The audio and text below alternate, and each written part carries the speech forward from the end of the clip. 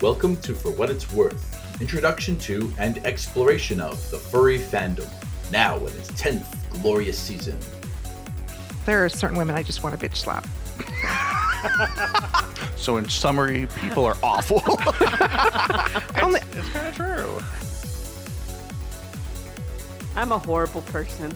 You leave stuff laying around? I'm a really bad person. Pull that ripcord. We're done. Abort.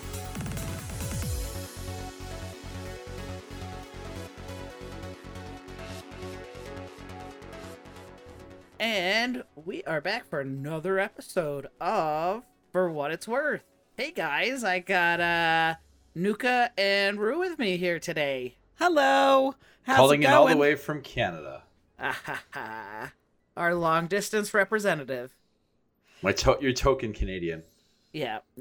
Sammy, Gotta. why What? did you drag us here together? 'Cause that's what you tell me to do. I You're guess. You're the one who got me doing this, so this is your fault. I don't know. I don't know why I do these types of things, is drag people into doing podcasting things, especially when I never knew what a podcast was so That's many okay. eons ago. This is a Back in- podcast? You guys told me this was radio. I mean, it's just a radio talk show, right? Anyway. Oh, well, I guess I'll start with, what's been going on. It's been kind of a minute. So, I mean, life's been kind of boring. Let's see, we moved just before the end of last year. We're still working on unpacking the house. That's a slow but kind of steady process. I hate unpacking. I also hate packing. I also hate moving. Every part of this is awful for you? Yeah, every part of it is awful. And then we had to get our upstairs shower, like the walls all redone, because whoever installed the walls for that shower did not do it properly and water got behind. Oh, shit. Yeah, so it got all damaged and it was all moldy and they didn't use the proper materials. They used like regular drywall and whole fucking mess. So we got our shower over the last week and a bit. We Wait, you mean you had don't our- just do drywall and put wallpaper on it? No. I mean, you can if you want mold in your house. That's how you get mold. And that's how you get mold. Yeah, so we've been having contractor come in and do all that. It's done now. Thankfully, it looks very nice, but God, that's such a headache. And of course, insurance wouldn't cover it, so we had to pay it all out of pocket. It's a scam. Why wouldn't insurance pay for it? Was because it wasn't there? It was there before. Well, they claim because we are the policy is so new, we've only lived in the house like a month and a half. They're like, well, you can't prove that the water damage wasn't there before you moved in. I was like, are you shitting me? That's bullshit. So, yeah. I was like, it only happened because we were using the shower regularly. That's how the water was getting behind the wall, because the shower. But, oh well, it's done now. But, and then other than that, just been trying to play games and enjoy life a little bit. I got Pokemon Scarlet for Christmas. I've been Ooh. playing that. And then we've been back on Valheim, checking out all the new stuff for the Mistlands. So, anyway, that's enough about me. What about you, Nuka? What have you been up to? It's been a minute. It has been, yeah. God, I'm trying to remember what we mentioned or I talked about last time. Recently, I guess for me, I'm trying to get my feet wet into the prospect of home ownership. I've finally taken the plunge. My roommates and I are looking for houses right now. We've been searching for about a month and a half. We got like really specific things we're looking for, which makes it kind of hard to find a house. Like we need 5 bedrooms because there's 3 of us and 2 of us want an office, and so as soon as you ask for a 5-bedroom house, it suddenly dramatically limits the housing market. We want something sort of close to the university that I'm at because I don't drive, so being able to walk or bike is nice. Right. So we're being a little bit finicky in what we're looking for, so it's slowing down the process. We did end up putting an offer down on a house last week, but turns out we got beaten out by another offer. So yeah, trying to keep that stick on the ice and stick with it. Hopefully we'll get something soon. We got another house viewing or two this weekend, so that's fingers crossed. Yeah. Well, good luck. I know it's both Rue and I know it's a process. Like, It's bad. yeah.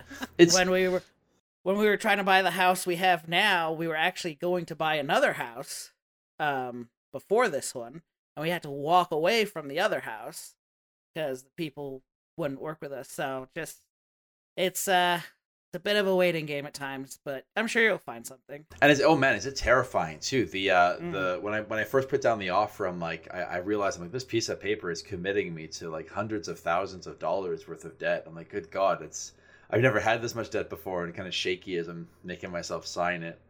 Yeah. So it's a little scary, even if I'm confident that this is what I want to do. It's a little scary. Oh yeah, it's a big thing. It is. But you know what? Buying a home versus taking your money and throwing it into a fire or throwing it into somebody else's pockets. Yeah. I mean, I understand that homeownership has its pluses and it has its minuses. Something happens, like for instance, what happened to Sammy, bad.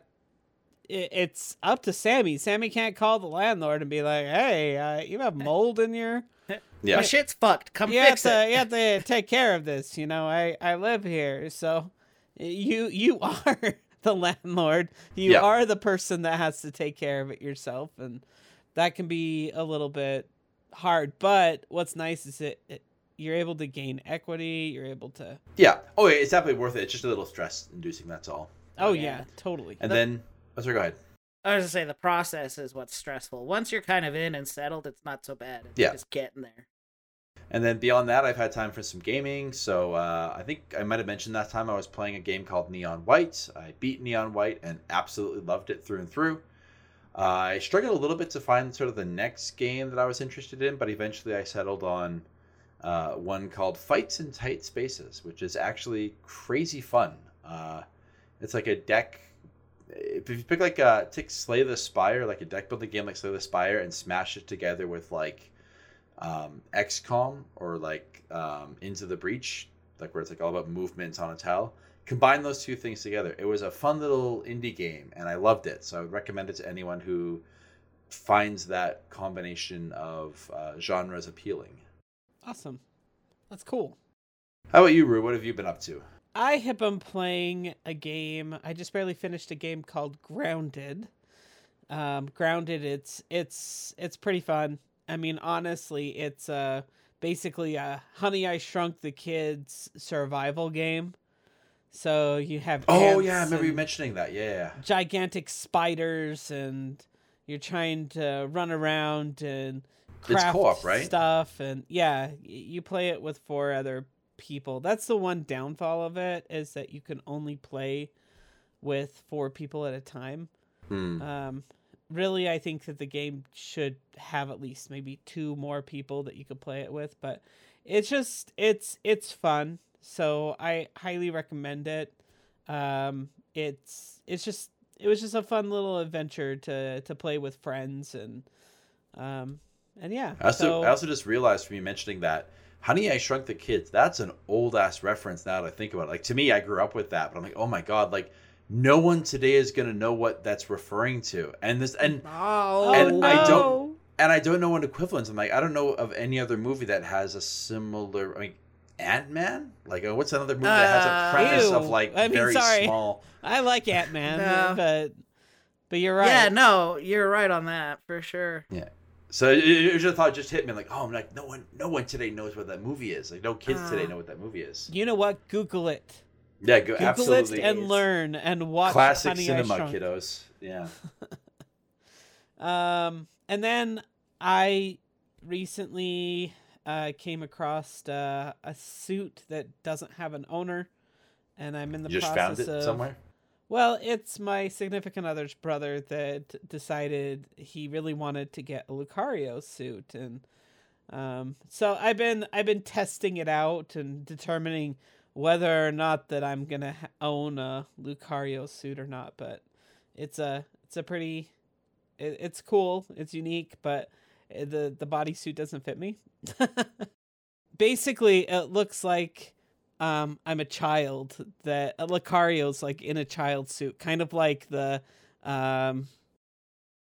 the two children that are like stacked up on top of each The other. 3 children in a with trench coat. Yeah, 3 children in a trench coat. 2 goblins in a trench coat. I basically look like something like that. So I don't know. I think it's just more or less I'm going to probably purchase the suit just so then that way I have an extra suit to use in, charity events, different things like that. There's going to be some, because Lucario is actually, you go to a charity event and you help out at a charity event, and it's more or less that you're just a fox, basically, for me, or you're a dog, or basically like that. But being able to have a suit that's of a character, but then again, maybe that's gonna run me into legality type stuff. I don't know. I'm not doing it for money, So, but needless to say, going out and suiting at a charity event and being Lucario, it's kind of like, hey,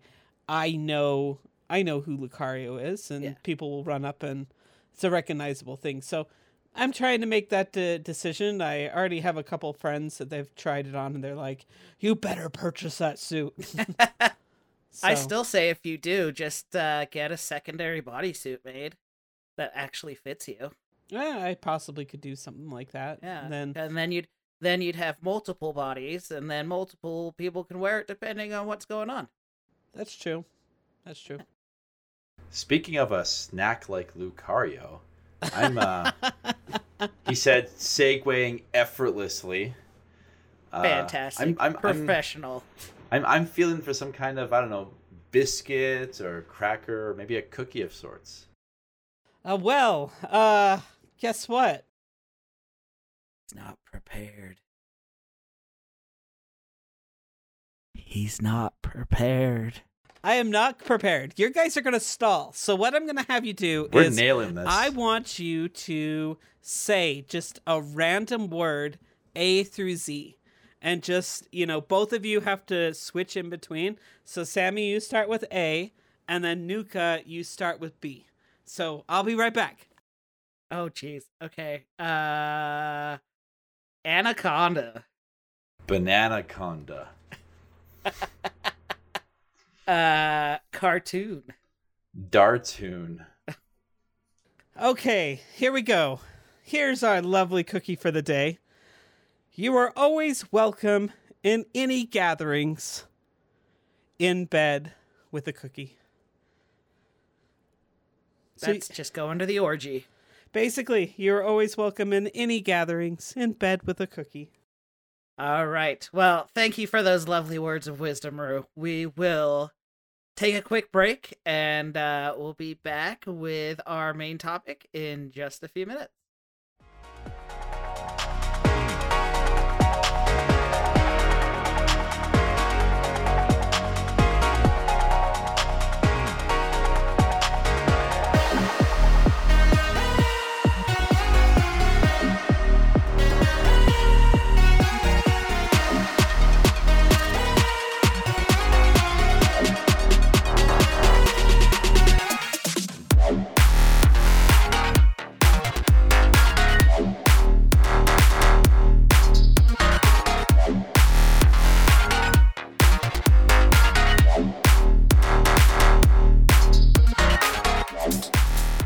All right, so we need to go right into this topic. It's going to be we're going to just get it out. We're going to get out of the closet.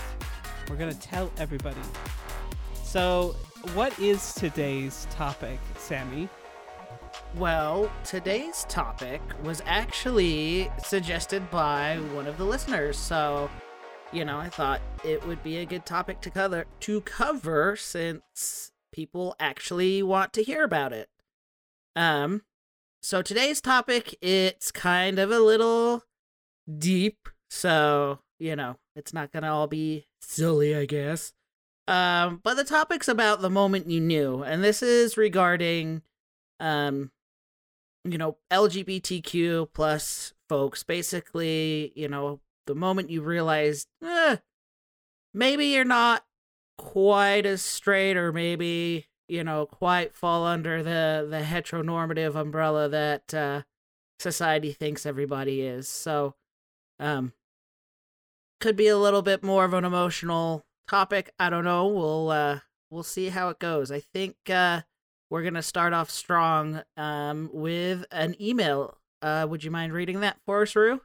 Sure. Who's that from? It's from Ara, who's actually the one who suggested the topic. Well, first of all, thank you, Ara, for suggesting this topic. I think that, we would love to hear more suggestions. The main thing is we just want to make sure that we're providing what you guys want to hear. And a majority of times it's just like, what do we want to talk about? Spin the wheel of topics. Turn, turn, turn. So it's great to be able to hear from people.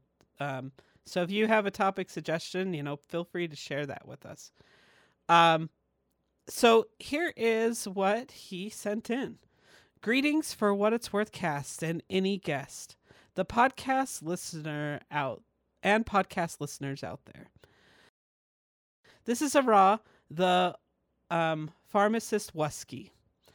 I hope that you are all doing well. I'm delightfully surprised to see that one of my suggestions was accepted for the podcast topic.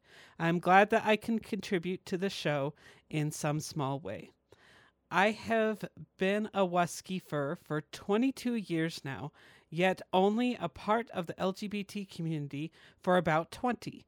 I had my share of crushes on girls when I was a pup and growing up through grade school.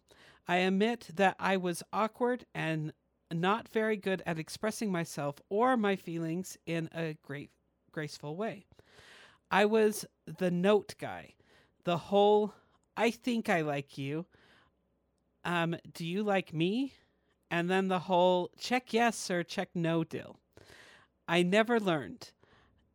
Never had myself an IRL girlfriend due to that awkward phase that kind of still follows me around sometimes.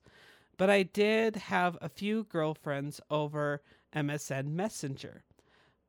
Those that remember that get a special bonus point from me. Absolutely. My first partner was on MSN Messenger, so I miss Really? MSN Messenger. Yep. That's awesome. Yep. Now, I spent a lot of time chatting with furs on Messenger, but I also found a space on an old website that is now known as So Furry, the story and artwork site.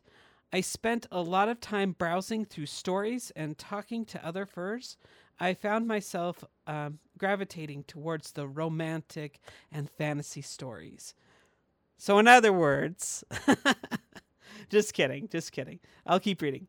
At first, it was all standard straight stories, but every so often I would look into the male and bisexual couples. I would typically find their stories much more interesting, and over time I drifted towards reading only stories that featured two males. When I come to in-person attraction, around the start of high school, I had no interest in girls, but certain guys at the school would catch my eye every now and then. And I got to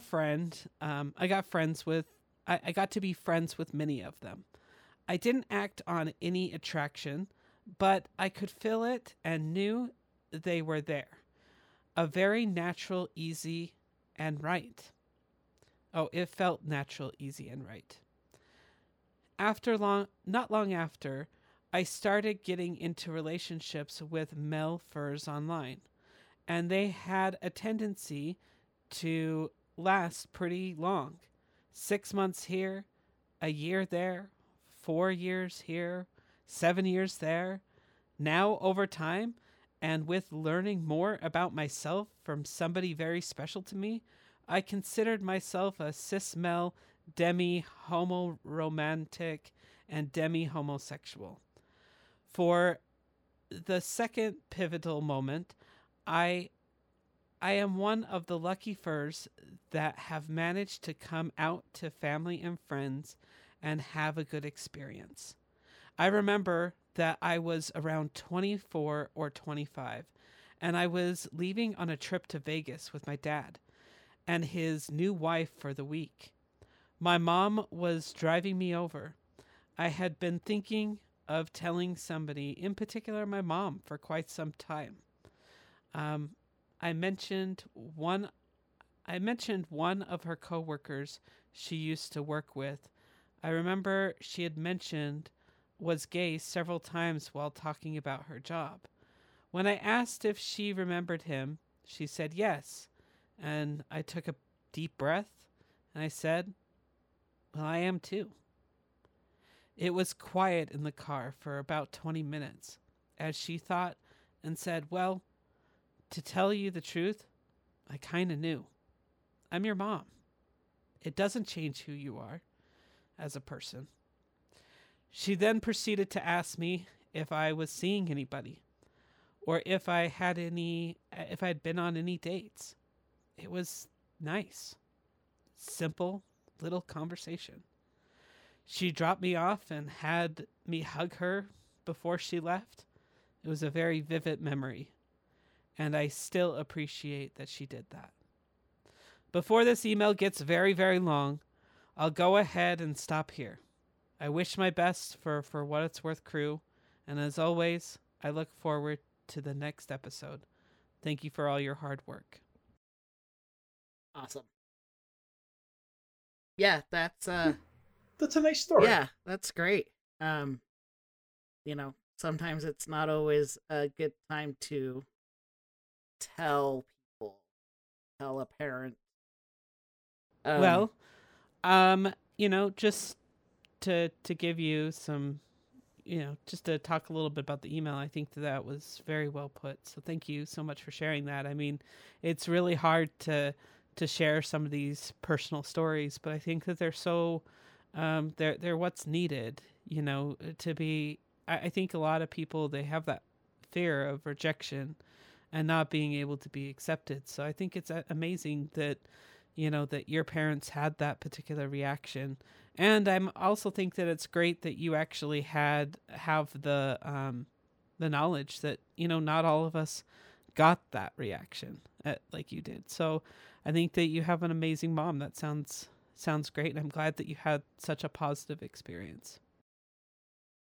It's nice too to see that, one of the things as a person who studies the furry fandom, it's nice to see that I don't want to put words in your mouth, but it sounds like the fandom content sort of helped with that discovery, right? Because from the sounds of it, this is something that prior to that moment, there's still that kind of just kind of assuming heteronormativity, right? You grew up heteronormative culture, you just kind of assume that straight is the default, and it wasn't until exploring through, in this case, literature, just being aware that, there's this other possibility, right? And it may never even dawned on you until that moment to even consider something else, and then stumbling upon it through furry and having sort of the safe space of furry fantasy to be able to it's what's the harm that comes from just sort of reading the story? It's just a story, right? Gives you kind of that first initial play space to tinker around with some of these ideas and say, oh, well, maybe this fits. So it's kind of neat to see in sort of a nice detailed description there how I think that plays out and how I would have hypothesized that for a lot of furries, this sort of comes about, right? In the space where you're allowed to explore these ideas. So, Sammy. Yes. I have a question for you. Okay. What was your early indication that you might be attracted to the same sex? So this was, goodness gracious. Probably when I was like 13, 14, maybe. I don't know. I know we've kind of talked about it a little bit in other episodes, but I grew up with with religious parents, so I would go to church every week because I had to, and then we would do church activities and all that good stuff. Back then, and for those that haven't heard this on the show before or things like that, so I'm a transgender man. So back when I was a young teen, I would have to go to the girls' events and do all the stuff with the young women's and whatnot. So I actually, about probably 13 or so, I ended up getting a pretty big crush on one of the older girls in my church class. And it was funny because it was like I kind of knew, like, I understood what it was, like, hey, I like you, I want to be around you kind of thing. But with the upbringing I had no, like, terminology for it. I didn't, it wasn't really like this is gay, this is straight, this is bi, this is, this, that. It was, you just, all it was ever told was, you have to have a marriage between a man and a woman, and that's it. So it was definitely one of those where it was like, I like this person. I know I like this person. I know I want to spend time with this person. But I had no way of, like, being able to express that to them, to anyone else. So it's definitely one of those where it's like, wow, if I knew a little bit more back then what I know now, maybe it'd be a little different, but it kind of changes things for sure. So yeah, it was an interesting thing to and it's one of those where early internet days, so it wasn't as easy to find things sometimes, and had to kind of flounder around and try to be subtle that I liked this person. They never caught on, as far as I know, anyway. Well, I had a very, very similar upbringing as you did, Sammy. I mean, overall, what I was raised in the LDS church. I live here in good old USA, Utah. Good old USA, Utah. Yeah. And so therefore, majority of people here in Utah are from that particular faith or have some sort of background. By no means do I want to say everybody here is, but majority of people have either been raised in it or have, somehow been influenced adjacent to it. Or adjacent to it. So for me, I didn't really know what it was. There were things in life that, I was growing up, like, for example, one memory that I remember is we were sitting down for family prayer, and there was this one time that my dad would, like, we'd always, like, hug and kiss each other as family. And then there was one day that my dad said no, that I couldn't give him a hug and a kiss. And I was like, well, why? Like, that was just so weird to me. And, as I was growing up, there were certain things, like, I noticed I had a hard time, like, because I was embarrassed. Like, I didn't want to go to the, like, if I went to the men's restroom, I would go into one of the stalls or different things like that, because I was just so fearful, and I felt guilty, and embarrassed. I had all these certain feelings. I didn't know why I felt the way that I did. And, as you grow older, you learn about different things. And I'll be honest, I don't have a 100% like, this is the defining moment that I knew. And I wish that there was, that I could pinpoint and say, this is when I found out. And all the pieces aligned. I just think that what happened for me is that I had all these little pieces that happened, and I didn't understand why. And I just didn't, I felt lost, and I didn't feel like that I had this particular direction. I felt like I was missing a piece of the puzzle along the way while I was growing up. And, you know, my family, they're highly religious, and, you know, they would talk negatively about, you know, gay people. And, you know, I had those feelings too, because what happened is I grew up and I was taught that, you know, that those people are bad people, you know. And, you know, I had a friend that came out to me, and at that particular time, like, I felt very close to this person, and I was so much into, and again, it's not about, I was so much into the religion that I no longer became friends with that person. I was so much into my faith that I could not see, and I didn't want to see, because I knew that if I looked into that mirror too closely, I would be staring back in that See mirror. yourself. And I would see myself. And so anything that was close to it, I steered away from it. And so, you know, it was only until, you know, later on in life that only until I started, like, really getting involved in the furry fandom itself, that, you know, I found this game called Second Life. And I was like, you know what? This Second Life, it's a video game. It's a game. I can be whatever I want to be. And it's okay.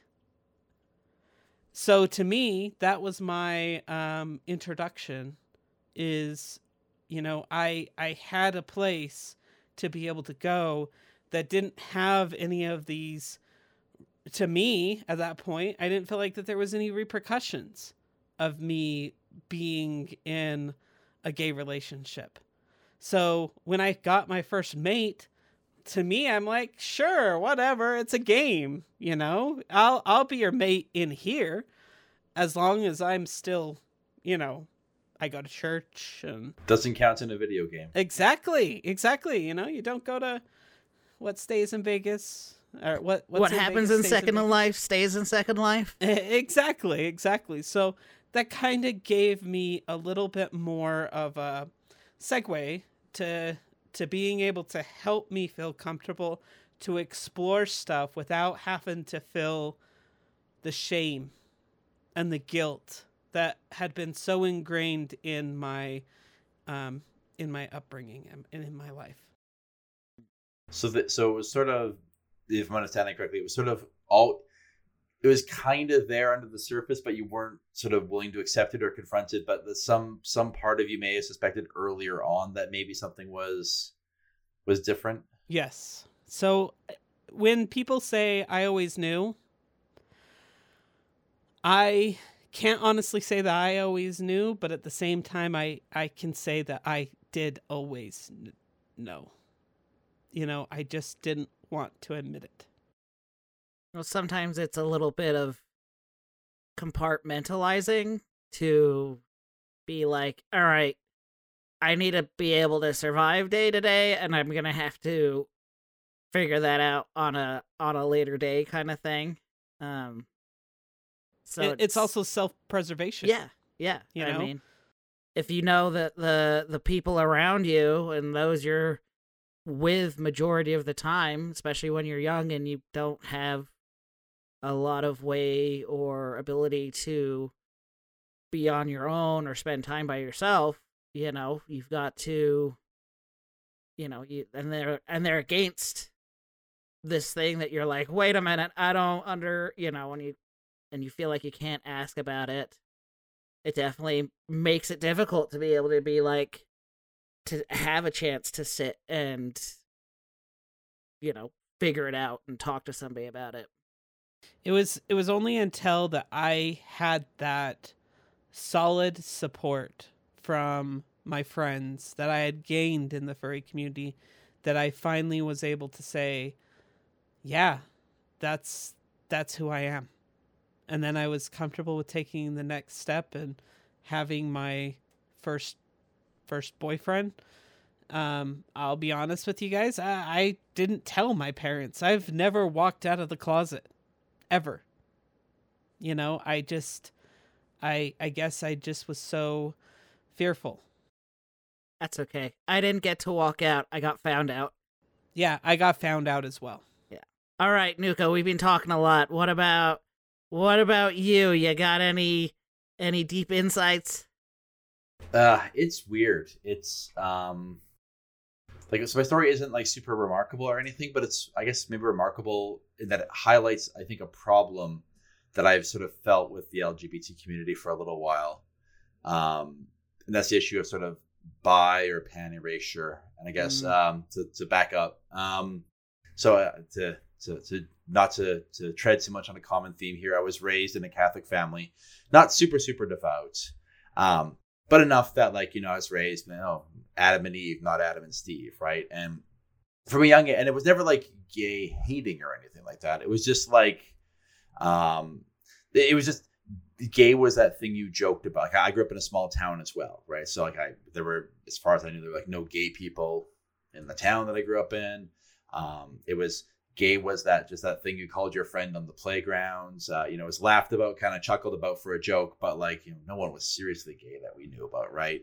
And again, I went to a Catholic school, but it wasn't super fire and brimstone-y. Again, it was kind of one of the only real schools in the town or whatever to go to. So it was just, everyone was kind of there by default.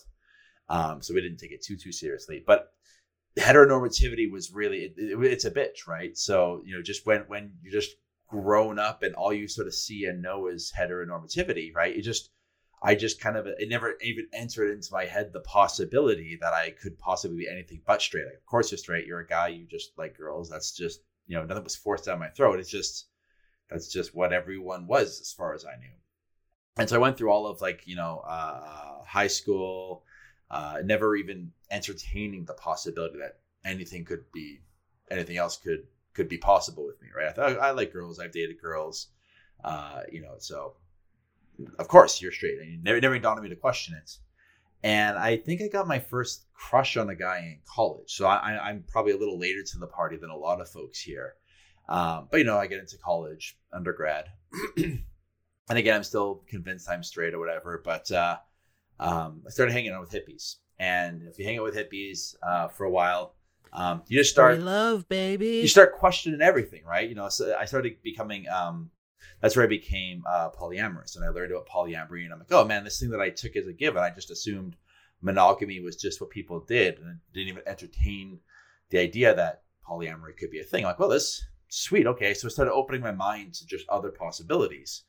And then I had a friend who got me into the furry fandom. He was when I was in college, I don't know if people have heard the story or not, but if you haven't, to briefly summarize, a friend of mine in college that I was working on a project with, who was a furry. I didn't know he was a furry, but I had a background on my laptop that was furry. And he goes, oh, you're a furry.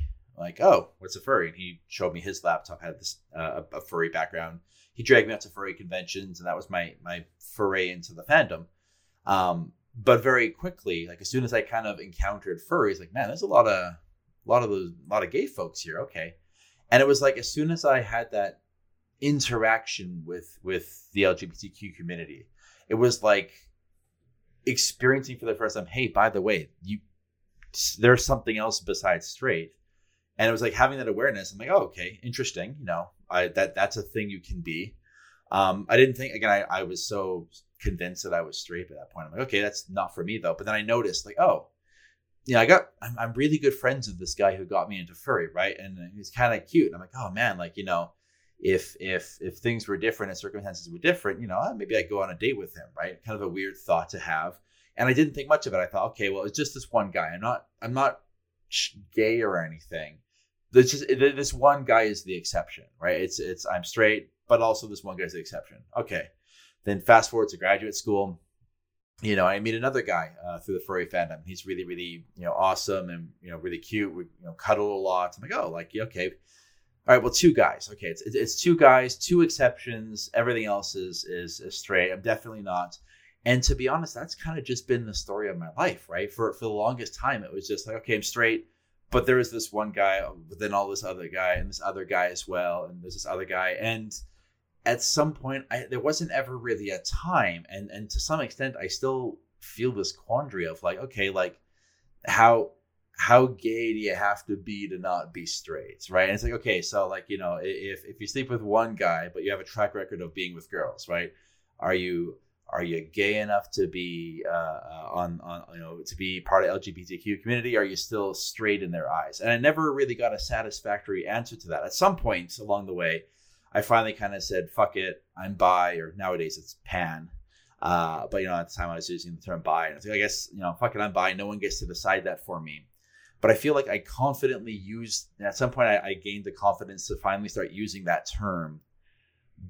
But I always kind of, you know, even to this day, and it's that insecurity at feeling like someone's going to call me on it. Someone's going to be like, well, looking at your track record here, checking your receipts, I see that you've had more serious relationships with girls than with boys. So I guess someone's overusing that term bisexual.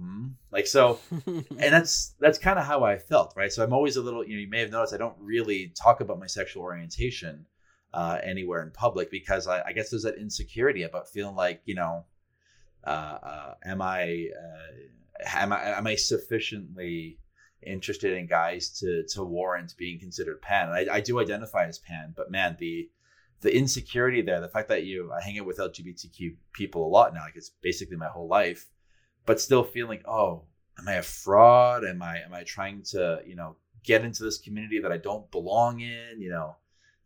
Yeah, so there was never a moment, but it's always been this kind of like murky gray. I don't even know if I get to call myself there yet, right? No, I get that 100%. I started off as I'm straight. I'm straight as the gate. I was straight as the part in my hair, 100%. Like, and then I was like, well, you know, I'm bi, right? Because bi is kind of like the safe, you know, type thing. A hedge. And then I was like, no, I'm totally gay, 100%, only guys all the time. And then I was like, well, you know what? Maybe I am bi. Because, you know, I do like, you know, things here and there. And then I'm just like, you know what? You know what the term is? Now where the needle sits is homoflexible. That's the term for me.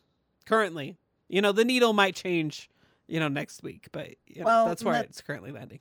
That's one of the things with it. It's like, you know, even, you know, we say gay, straight, bi, whatever. It's flexible for everybody. Like it's always, some people are like, yes, this is what I am, and that is what I am, and that's it. Yeah. And that's fine. Like if you're able to determine, yeah, this is where I sit on this spectrum and I'm happy and comfortable, that is awesome. I mean, sometimes it's nice to be able to just know. The funny thing is like, I'm in the same boat as you, Nuka, where I'm like, I sit pretty close to like, I'm bisexual or I'm pansexual, but then it's like, oh, well, you know, now it's like, oh, well, I married a female and now, you know, I've transitioned to male. So it's like, well, now you're straight. And it's like, no, I'm not. Like, it doesn't change anything. And it's funny because, like, I haven't, like, for me, crushes are like, they're more of like a spread out thing. Like, I don't get crushes on people super easily, but like my first two big crushes in my life that I know that were people that I liked and wanted to date or be with, the first one was a girl, the second one was a boy. Like, it literally just went one to the other. So it's definitely like there's no set way of where you have to sit to be a certain thing. And honestly, the whole thing's kind of left me sort of sour on the idea of using labels. Like, more often than not, like, what is my label? I'm like, fuck it, that's my label. My label is I don't know, and I grow weary sometimes. Again, they work for some folks. Yeah. But for me, I'm like, you know, I grow weary of trying to find the right term to help convey what I am, especially considering and I'm honestly, dynamic. I love that. I love that because you are Nuka. I am real. Yeah. and you are Sammy and somebody else's group. But any And this is for what it's worth. Yeah. the end. But like, I mean, it's resonating with me too, because my current partner is a lesbian. I'm dating a lesbian right now, and they're sick and tired of this, of being in the same boat, of being like, look, I'm sick of trying to justify, like, you know, identify as a lesbian. I've dated women my whole life, but also like now my heart is with this person right now, right? And I hate having to justify it, or having to change labels, or having to, you know. And so for the last few years, it's been like, fuck it, that's my label. Yeah. I eschew labels. I will, whatever I'm interested in that's who I'm interested in. Yeah, it could change tomorrow. That's where I'm at. Yeah, I like that. All right, well, let's see. We've got another email I want to get read before we go to our next break. So I'm going to go ahead and read that. All right. So, all right, it says, hello.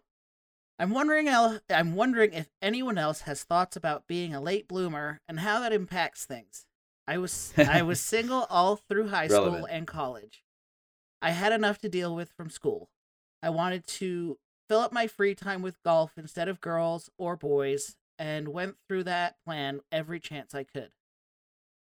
By the time I graduated from college and had some stability in the world of full-time adulting, I tried to dip my feet in the dating pool a few times, but it always seemed like time had passed by me. I moved on to accepting that I was going to be single until the day I die.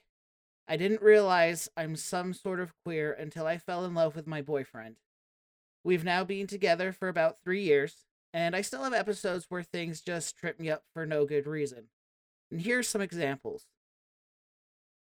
A, I don't really relate to or fit into any of the stereotypes. My voice doesn't get mistaken for a woman's when I make a phone call, or make people wonder what my sexual orientation is. Think Clawhauser from Zootopia, or Las Vegas icon liberant Charles Nelson Riley, most notably in his appearances on Match Game. To some extent, I still frown upon men being flamboyant. I hardly ever go to gay bars. I never wanted to work in the entertainment industry. And now that COVID-related restrictions are almost gone where I live, I am confident I can skip the local Pride Festival every summer and feel like I didn't miss anything. I've also never been a snappy dresser. B, it seems like I'm too macho to be queer. I'm a big-time sports fan to the point that undesired results have been... I'm a big-time sports fan to the point that undesired results have been, and on occasion might continue to be, negative influences on my well-being. My job is primarily outdoor, and there are times where it can be physically demanding. I disdain lots of things that could make me be seen as a wimp, unmanly, or effeminate. And C, it seems I'm too heteronormative to be queer. In addition to the previous points, other aspects of my life fit into this. I golf a lot. I never have and probably never will put any sort of stickers or decals on my car. This might mostly strongly apply to pride-related ones for the purpose of this episode. I regularly go to church. Nothing in my wardrobe references queer culture. All through school, I was never involved with the Gay-Straight Alliance. My main alcoholic beverages of choice are hands down beer and liquor. Hardly any of my favorite musicians are known for being queer or having a big presence within the queer community. The only two that come to mind are Sir Elton John and the Village People. But on the other paw, straight men have been members of the Village People, and that, along with lyrics that wouldn't have instantly recognized as references to gay culture, at least in the 70s, allowed some of their songs to cross over into and become staples of mainstream heteronormative culture. Wondering if I'll ever stop playing catch-up. Zane. So it sounds like Zane's kind of getting caught up in sort of stereotypes about queer culture or about gay people in particular. So eschewing notions of femininity, or like the the limp wristed, speak with a lisp, very soft, it's effeminate, and I think it's worth recognizing that even though that's sort of the stereotype of the gay man, for example, that's not neither a necessary nor sufficient feature for being gay. Despite the stereotypes, there are plenty of very macho gay guys who go out and lumberjacks and build houses, drink beer, and watch sports. There are entire gay sports leagues, right, for fun, where gay men go out and play football, and it's not at all effeminate. So I think I can understand falling into the stereotype and say, well, I don't match that stereotype, therefore maybe I don't belong in that group. Yeah, but recognize it for what it is, a stereotype. I'm gonna assume, and this is just an assumption, that Zane, it might be around our age, because I feel like the stereotypes he is talking about is a very like 90s, like almost sitcom-y, hey, to obviously gay best friends. Obviously make somebody gay, or just to show super obviously that they're not straight in some way. But in all those things, there's no one way. There's not like a outline of this is what you have to do to be queer. It's there's no set rule that says you can't be a gay man and love golf. It's that you can't be a gay man and love hiking and being outdoors and wanting to have your beer on the weekend. And I do think with time that's changing. I think that the simple sort of stereotypes, as we're starting to realize there's more nuance and variation in the LGBTQ plus community, we're realizing that a lot of these stereotypes sort of break down when you get to know more and more people. And hey, there's a variety of people who are gay. Definitely. I mean, I think that the last part that he says, I wonder if I'll ever stop playing catch up. I think you're already there. The main thing is I mean, it's all within yourself, just being accepting of who you are, that's the only thing that I would say, that you could take that next step is that you are where you are currently, and that's okay. There is no rule book of how, somebody is gay, and it's just you are who you are. So no one gets to decide that for you. Yeah, definitely. And nobody, you're interested in what you're interested in. That's just what you're interested in. And I wouldn't let the stereotypes get in your way. And by no means am I saying that you need to go buy a pride sticker. I think that it's your comfort level. And you know what? You may find that there are some people out in the LGBTQ community that they may be shocked by that. They might be like, oh, you don't own a rainbow flag? Oh my, and that there is some people out in the community that are like that. 100%. I've met some people like that. For myself, I don't put stickers on my car. It's not that I'm not, that I don't celebrate those things. I'm careful about what I do. And it's just only recently that I went to Disney and got a Pride Stitch little thing and put it on my backpack. Other than that, I don't think that you see hardly any rainbow stuff in my house.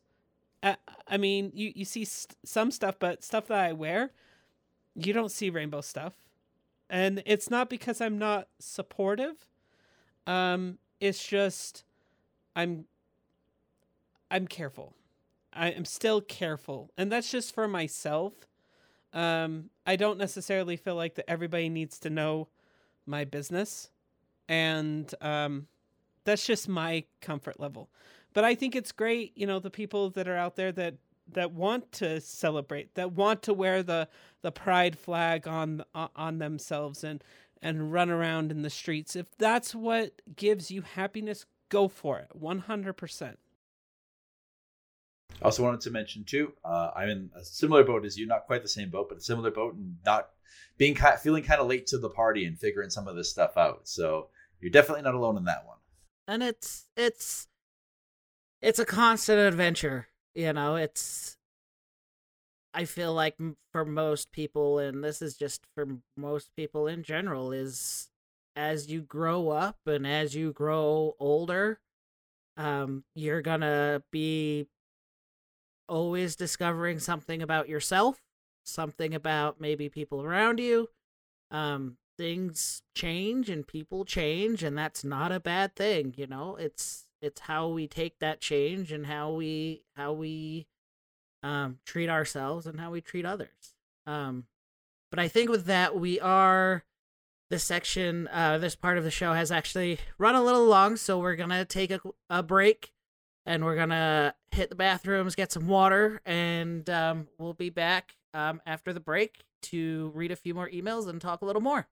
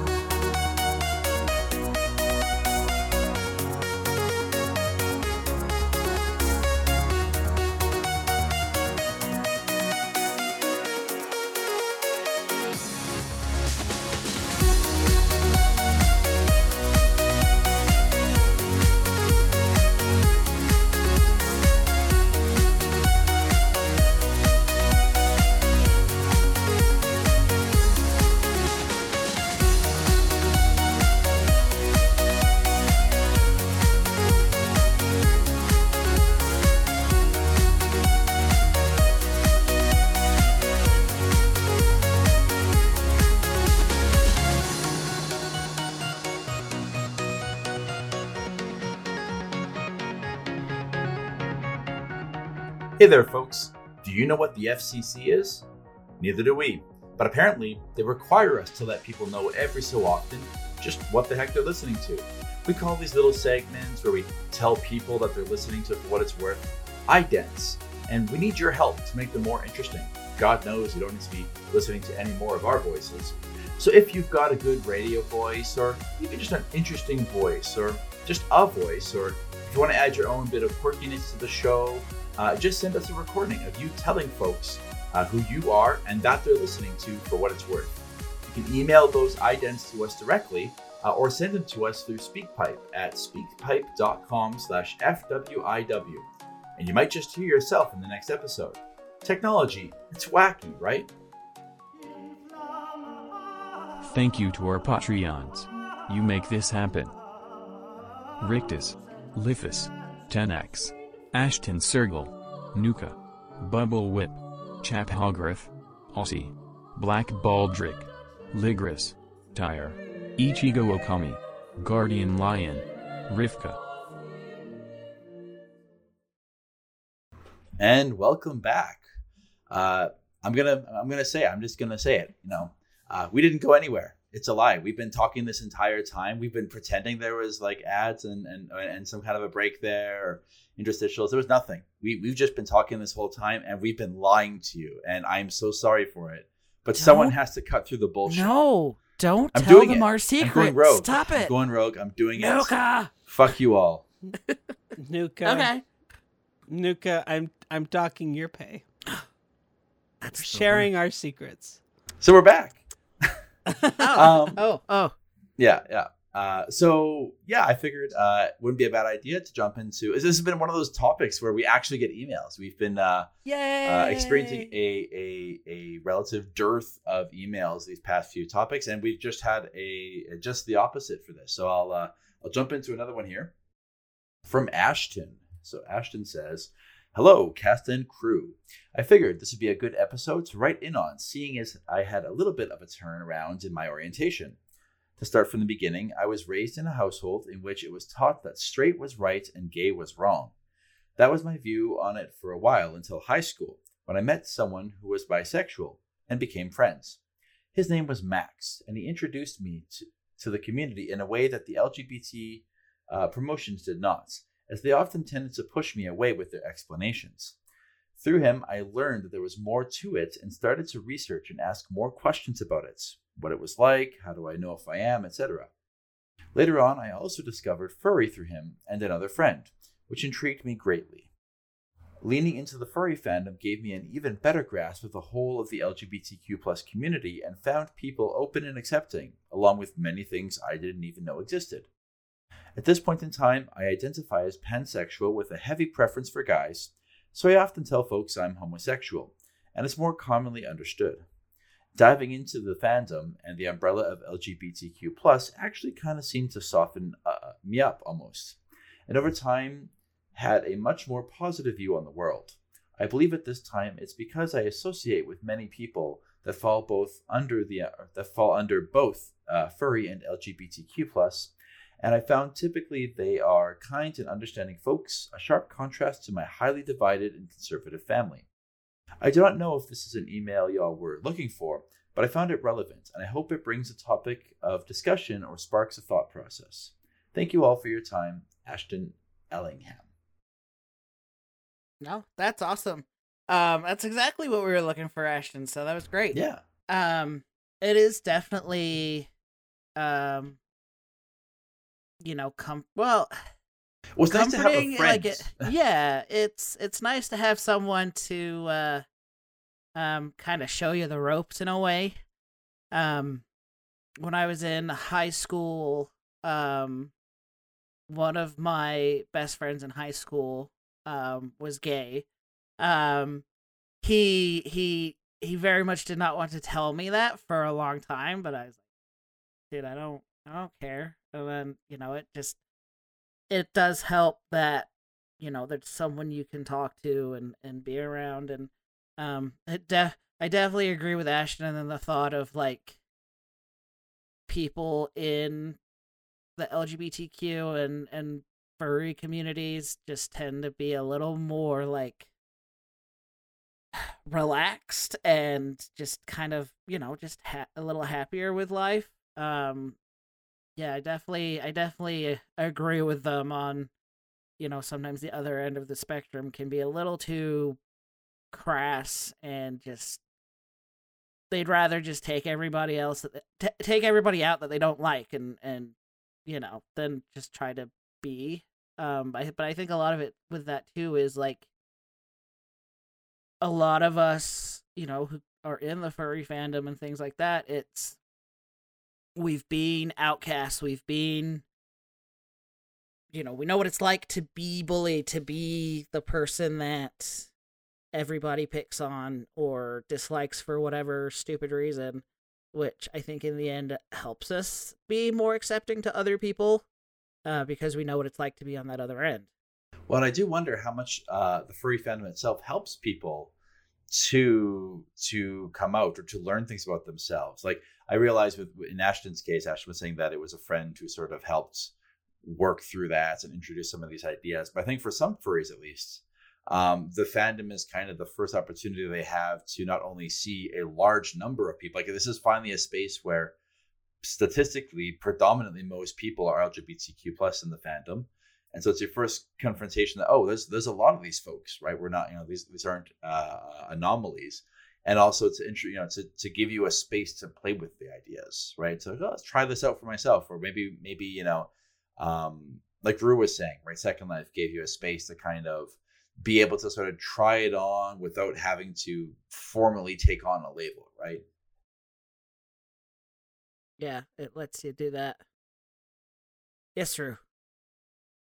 Oh, well, I thank you for sending the email. It's great hearing from you. I mean, I know Ashton's a long-time listener, so it's been a little bit of time, so thank you for sending in that email. And I know that it took you a little bit to share some of those personal details, so I really appreciate you being open about it and sharing your journey. Yeah, and to touch back on how the fandom really helps with that discovery, it's like, so I really kind of figured out, I was like, all right, where I'm pretty confident, where I'm like, all right, I'm not straight. I like both. I just, I like what I like. I kind of figured all of that out. In high school, I spent a lot of time after hours at school, because my high school was out of my district where I should have been going to high school. But because my father worked in the other school district, I was able to get into another high school, which was good because of issues with students and stuff. But that's a whole nother thing. But with that, it meant that I would end up at school after hours, waiting for my dad, because he was a teacher, so he would stick around and have to do his stuff. So I would end up in the computer lab a lot. And I was one of those kids who's like, I'm on the computer lab, computers, that are being monitored, looking at stuff that's probably not appropriate for teenagers to be looking at in high school. And that was a lot of how I was able to figure out, the different labels of things of, the gay, straight, bi. Also where I learned a lot about kinks and those kinds of things. Is that when you were found out or caught? No, I was found out by my mother, which was another nightmare of a story. Yeah, if anyone ever saw anything, they never told me or just didn't give enough of a shit to say anything. But that was also before I was in the furry fandom. It's funny because after joining the furry fandom was when I figured out I was transgender. I had kind of already figured out the sexuality side of it, but the furry fandom helped me find the gender side of it. So it's funny. Yeah, I was going to ask about that. If those two things sort of went hand in hand with you, or if one happened sort of temporally before the other. So yeah. So the sexuality was kind of figured out mostly by the time I was a late teenager. But the finding out transgender was definitely, there was a population I didn't know about. In high school, and that was like, oh, I knew people that were under the LGBTQ umbrella, so that kind of helped with that. So yeah, the fandom was what taught me that, hey, that's an option? That's a thing I can do? And it went, in my head, it just it made so much more sense. Being the whole, thinking back now, and I look at things, and I was like, there's so much stuff that if I had different experiences in my early years, some things could have been very much different than what they were. Especially a lot of interpersonal relationships with my parents, and that would have been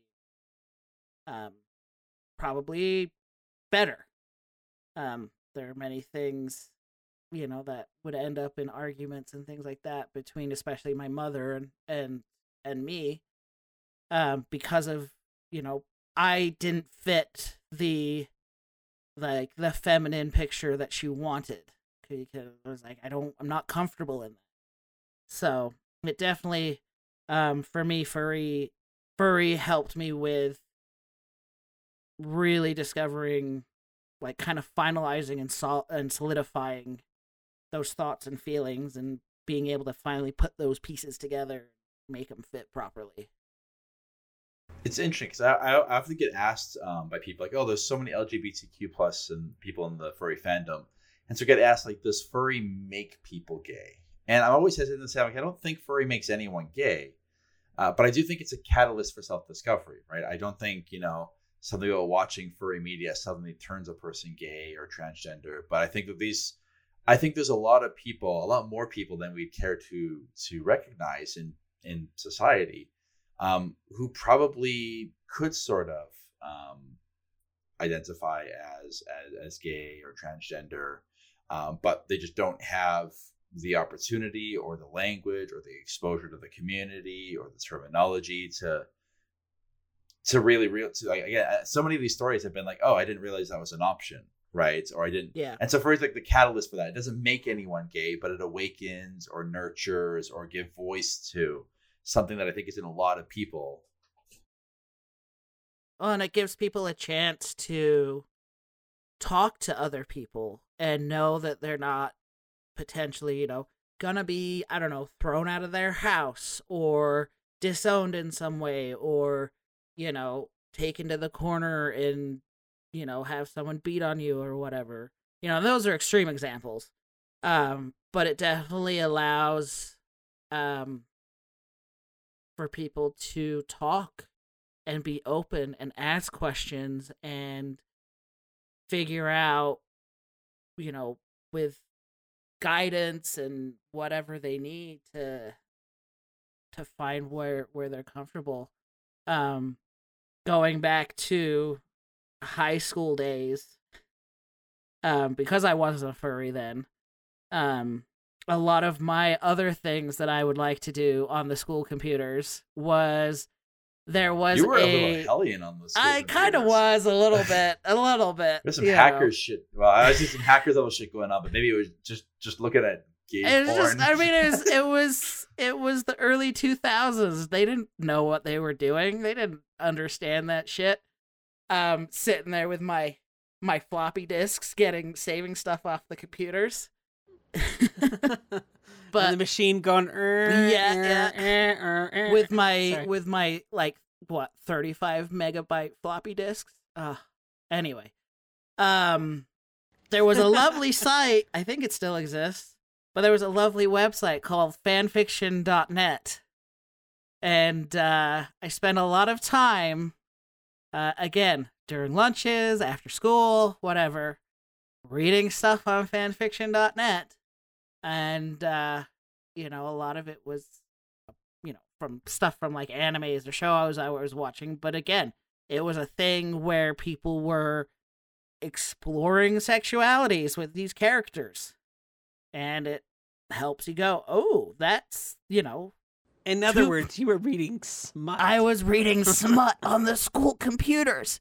When it asked if I was 18 or older, I said yes. You lied. I lied. And then when I turned 18, I went, I don't have to lie anymore.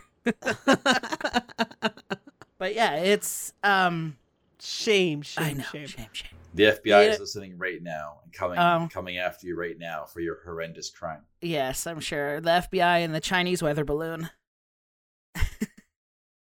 But the internet, I feel, has made the possibility for people to discover these things about themselves, a little easier.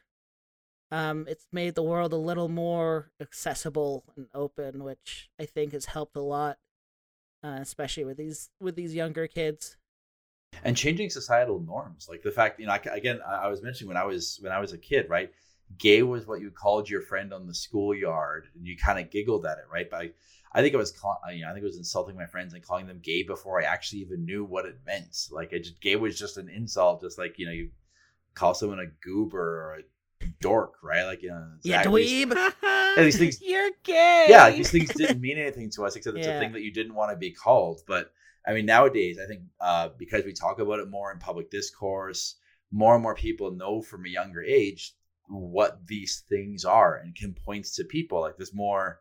There are more celebrities. There's more talking to younger people about these concepts. It's one of the reasons why I'm a huge proponent of sexual education. To younger folks, just to help them learn like these ideas, right? I can't imagine again being a 13, 14-year-old and not having a vernacular for this, not even really knowing what this sort of thing means. So being able to have a lot more guidance to younger folks, with the internet being there, with more talking about it in society, hopefully there are fewer and fewer stories in the future of kids who just grow up not knowing that this is a thing. make it easier to discover. Well, hey, Sammy. What? We have another email. I know, but I think Nuka wants to read it. I sure do. All right. He likes reading. I like reading. I like reading. I like All right. reading. So it's from, I apologize, Karen. Is it Ichigo or Ishigo? Ichigo. Ichigo, okay. So, Ichigo says, good evening, morning, cast, crew, and guests. For those wondering, it is evening. It is very evening as we record this. I will keep it short, so you don't have to read a novel on the air. For me, realizing I fall under the LGBT umbrella was a slow walk with denial and purposely avoiding all the signs. I had tried very hard to fit in and live a life that was essentially a lie and denying myself happiness. Then I slowly became comfortable with being pansexual and learning to love myself. Then came the questions about my gender and identity. This was, of course, another internal battle, whether I was actually trans or just someone that enjoyed cross-dressing. But after many therapist visits and thinking and talking with my wonderful fiancé, I realized I am in fact trans and to this day live as such. And honestly, now I am much happier than I've ever been in my life. No more pretending to be male for approval. I find my approval through myself and being myself. As far as the world around me, I have a very different view of the world than before. But then again, most people are growing up and maturing. I'm more passionate about LGBT rights and the civil liberties certain people here in the US seem hell-bent on destroying. In fact, I have made it my career in law. Being female has also taught me many things and changed my opinions, but that's a whole other subject. Lol. Anyhow, I hope y'all are doing well, and I hope to see you all at BLFC this year. Sincerely, from the heart of Atlanta, Ishigo Okami, Doctor of Law. I like that. Doctor of Law. That's awesome. That's being able to study and hopefully make something you're passionate about a career and a long time thing is awesome. God, I wish I knew what that was like. Yeah, I know, right? You wish you could enjoy your job. But also just to kind of talk on that last bit of transitioning, like being female, now you learn some other things. Yeah, going the other way and, people seeing me, because I pass very male, it can definitely be kind of a flip of the coin in how some people act and talk and treat around you. So that's definitely an interesting thing that you kind of learn and see from people when you're transgender, is how much of that can change just going from one to the other. But again, that is a whole other subject we could probably talk for a while about. With the psychologist in me, I'm going to throw out some terminology here. Oh, there's a concept in psychology called motivated reasoning, right? So everyone likes to pretend that we are cold, calculating, rational, logical machines, right? We're zeros and ones. We're perfectly logical. And motivated reasoning is just the opposite of that. Motivated reasoning is the idea that we selectively choose to use certain heuristics or algorithms. We selectively reason or use logic in particular ways to arrive at conclusions that we want to arrive at, right? The classic example is when you're doing research for a term paper and you want to, find a reference that agrees with you. You do a Google search for the thing you're looking for and you find it, rather than looking for any sort of oppositional position. What's important to notice that motivated reasoning often happens kind of behind the scenes, right? That's why you can think and swear up and down you're being perfectly logical and reasoned. But in the back of your mind, right, your mind is saying, well, I don't want, this could be bad, or I want it to work out this way. So let's make them think they're being logical and reasonable, and we'll just have it arrive at a conclusion. And I wonder how much of the denial or not seeing aspect of yourself, how much of that is motivated reasoning, right? So how much of this is like, so is it truly that folks are like, I had no idea, or is it that inkling is there, but your brain your mind is somehow kind of protecting you from where that could lead you, and kind of just saying, no, you're not, don't be silly, right? You're selectively forgetting that, all those times where, I was interested in a guy. It makes me wonder that about myself. Like, were there times when I was younger that maybe I was showing interest in guys, but I don't remember it because of selective recall, because of motivated reasoning. I didn't, want to think of myself that way. So I just straight up don't remember it. Right. So I wonder how much about that is the case. I don't have an answer.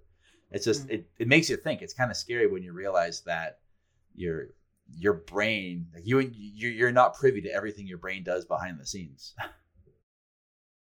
Yeah. It's really intriguing because, I mean, it makes me think like the friendships or the different things that I had growing up, if some of those things were tied, to my sexuality during that time. Are you friends with somebody because in the back of your head, you're just unaware that you really, you have a crush on them or something? Yep.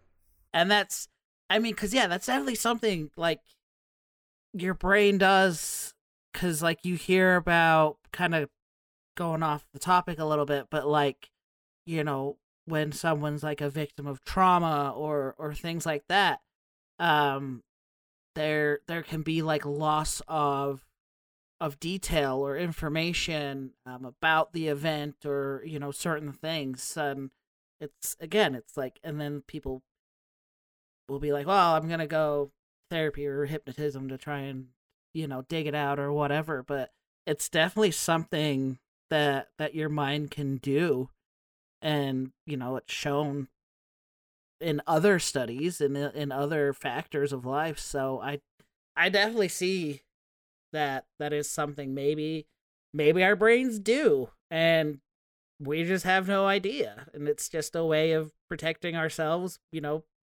because of the environment we're in or certain other things going on. And it's definitely an interesting thought. I like that. Well, you guys, guess what? What? Chicken butt? I think we need to take a break. You mean a fake break? It's all fake. Don't believe any of no, it. We're not going anywhere. It's not fake. We're not going anywhere. Shh. It's Don't all tell real, I them. swear. I mean, I take a break in my mind. Haha. All right. We'll be back in a few to round out the episode with our final thoughts. We're not going anywhere. It's a lie. Shh. Don't tell them.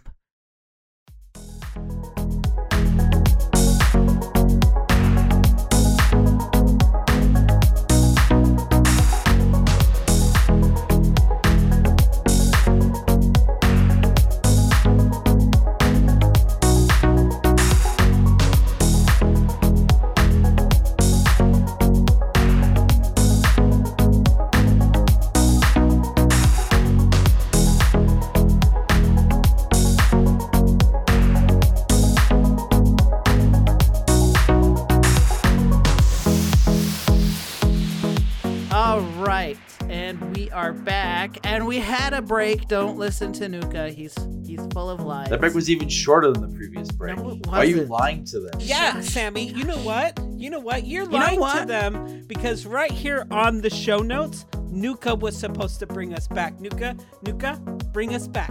No, Bring us back. No, it's No, now it's too Rue's late. lying. All right, enough of that chaos. So Oh, I we're lied. just gonna do. I lied. It does say What- Sammy. Oh, I was wrong. Forgive me. Sorry, No. that was bad. All right, well, let's round this out with some quick final thoughts. Rue, let's start with you. Final thoughts. You know what? We're all at our own point in our journey. And I think it's important for you to remember that you may have walked this path before, and it might be the first time that somebody else is walking this path. Be patient, understanding. Be patient with yourself, and give room to be able to learn and grow, and never get stuck in your own ways. There's a lot of opportunities out there for you to continue to grow. If I had not have taken, maybe a rethought or a reset in my thinking, I don't know if I would have ever have grown to be the person that I am today and to be accepting of who I am today. And I'm not saying that I'm 100% accepting of everything of myself. I'm always learning new things. And I think that's important for you to always be open to learning new things and also allowing the people that are around you to also continue to learn those new things as well. That was pretty sappy, Rue. What do you think then? You top that. I'm not a top. Top that so final no. thought. Well, Smack it No, on the I butt. There you go. I want to hear Nuka's. I guess I would say just based on some, my own experience and the experience of some of the folks who wrote in, it's complex. Humans are messy. We're full of nuance. We contain multitudes. There's not going to be one singular path into this, right? So, what your route into it might look like will differ very much from someone else's route. And I guess it's important to note that that doesn't make your route into it or your current identity any less valid or any less true. At the end of the day, wherever you are in your journey, you got there through your own route. It's going to look a little different from someone else's, but don't let stereotypes or the belief about what's normal or the belief about what a typical straight person looks like, or heteronormativity, or what a pansexual person or a trans person looks like. Don't let that sort of trip you up from sort of figuring yourself out and speaking your truth. All right, Bottom, give us your final thoughts. I like being on the bottom. No, now I forgot what I was gonna say. Sorry, I was thinking about being on the bottom.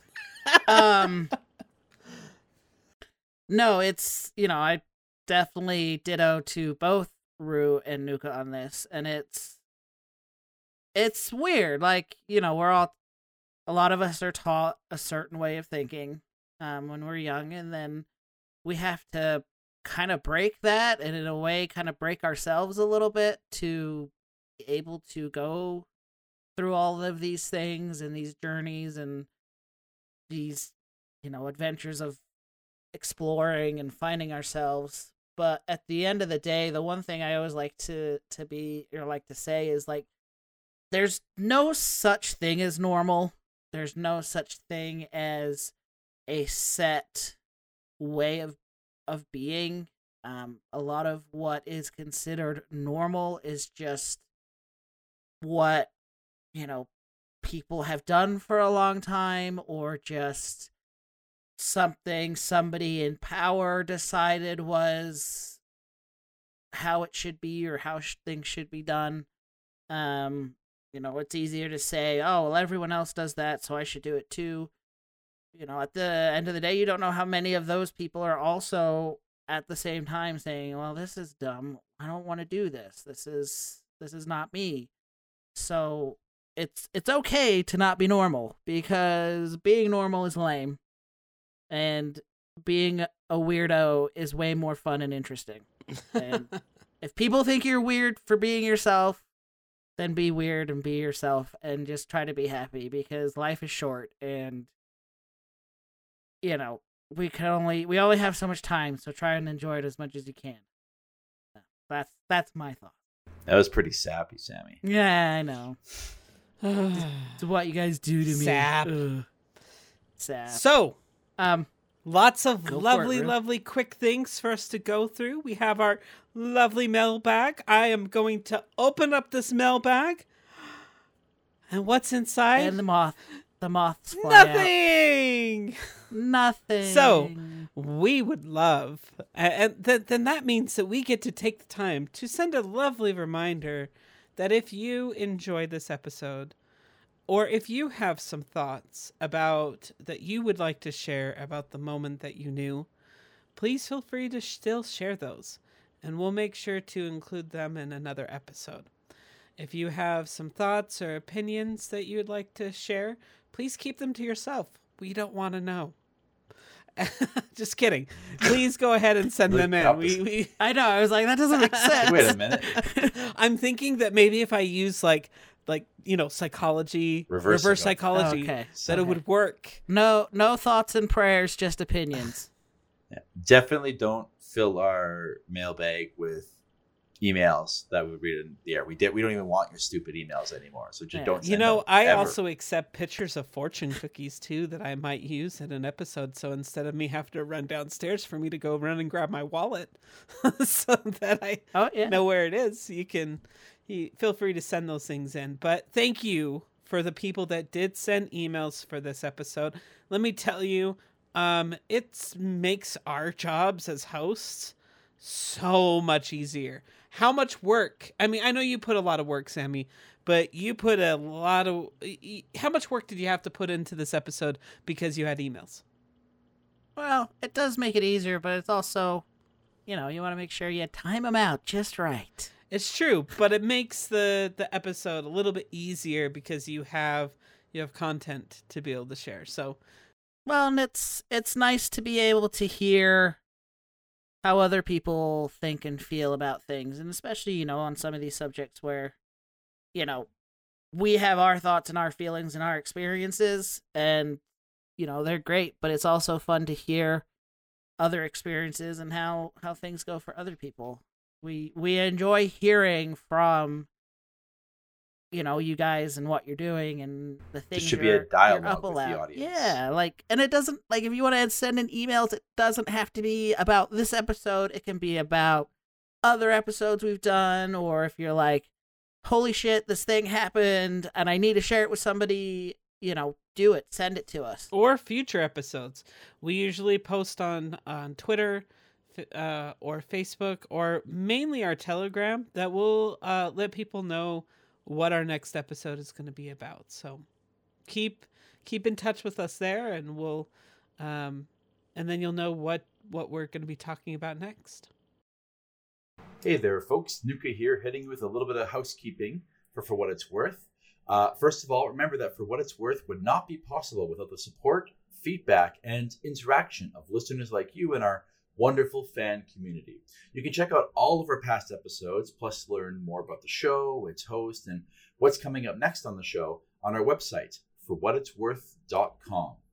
You can also follow us on Twitter at forwhatitsworth, no spaces, to get updates on upcoming episodes, to hear latest news about the show, or to get some opportunities to contribute to upcoming episodes.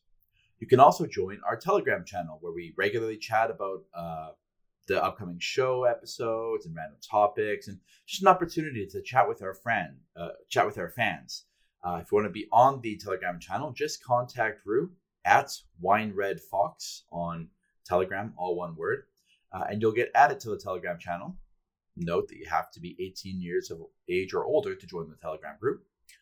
If you want to send us an email or contribute to the mailbag, or just get in touch with us in any way, the easiest way to do that is with our email, cast@forwhatitsworth.com, or you can email any of the specific cast members by just putting their name. So for me, it would be Nuka at forwhatitsworth.com, or for Rue, it would be Rue at forwhatitsworth.com.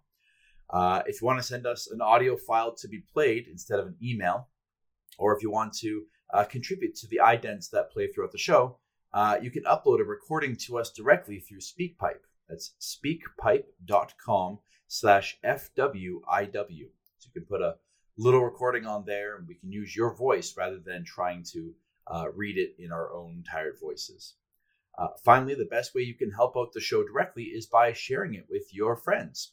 Our audience grows every episode through word of mouth. So if you like this episode, or if you think you know someone who might be interested in this or any other episodes, let them know where to find us. Yeah, exactly. Yeah, keep an eye on the social medias, guys. They're for all of our announcements and things for what our episodes are going to be. We try to make sure we send it out far enough in advance for people to send in emails for the topic we're going to be on. But again, thank you for the emails. We love getting them. I think that is going to be it for this episode. Awesome. Well, what you guys don't know is that even after we sign off, everything just continues. We continue to talk. It's just a lie, it just right? keeps going forever. It is. We're just constantly on the phone with each other 24/7. Wait, we're on it the just phone? Never stop. Well, Telegram, like, you know, on the phone there, because... I don't know, I cease to exist when the show stops. Oh, oh dear. Nuka just disappears. Canada doesn't really exist. It's a figment of our imagination. It's Canada's a tax. No, it has to exist. That's where we get, like, poutine. Poutine's amazing. So I'm told. So you're told? Have you not Poutine. had poutine? I literally have a sign on my door that says I love food. J'aime poutine. All right, I'm gonna end this chaos train. Thanks everybody for listening. We appreciate all of you sticking around with us, and we'll hopefully be filling your ears soon with more words. But for now, this has been Sammy. This has been real. None of this is real. It's all fake. Buy gold. Buy gold. Buy gold. Buy gold. I think that was Nuka. And this has been For what it's worth. For what it's worth. Buy gold. For what it's buy gold.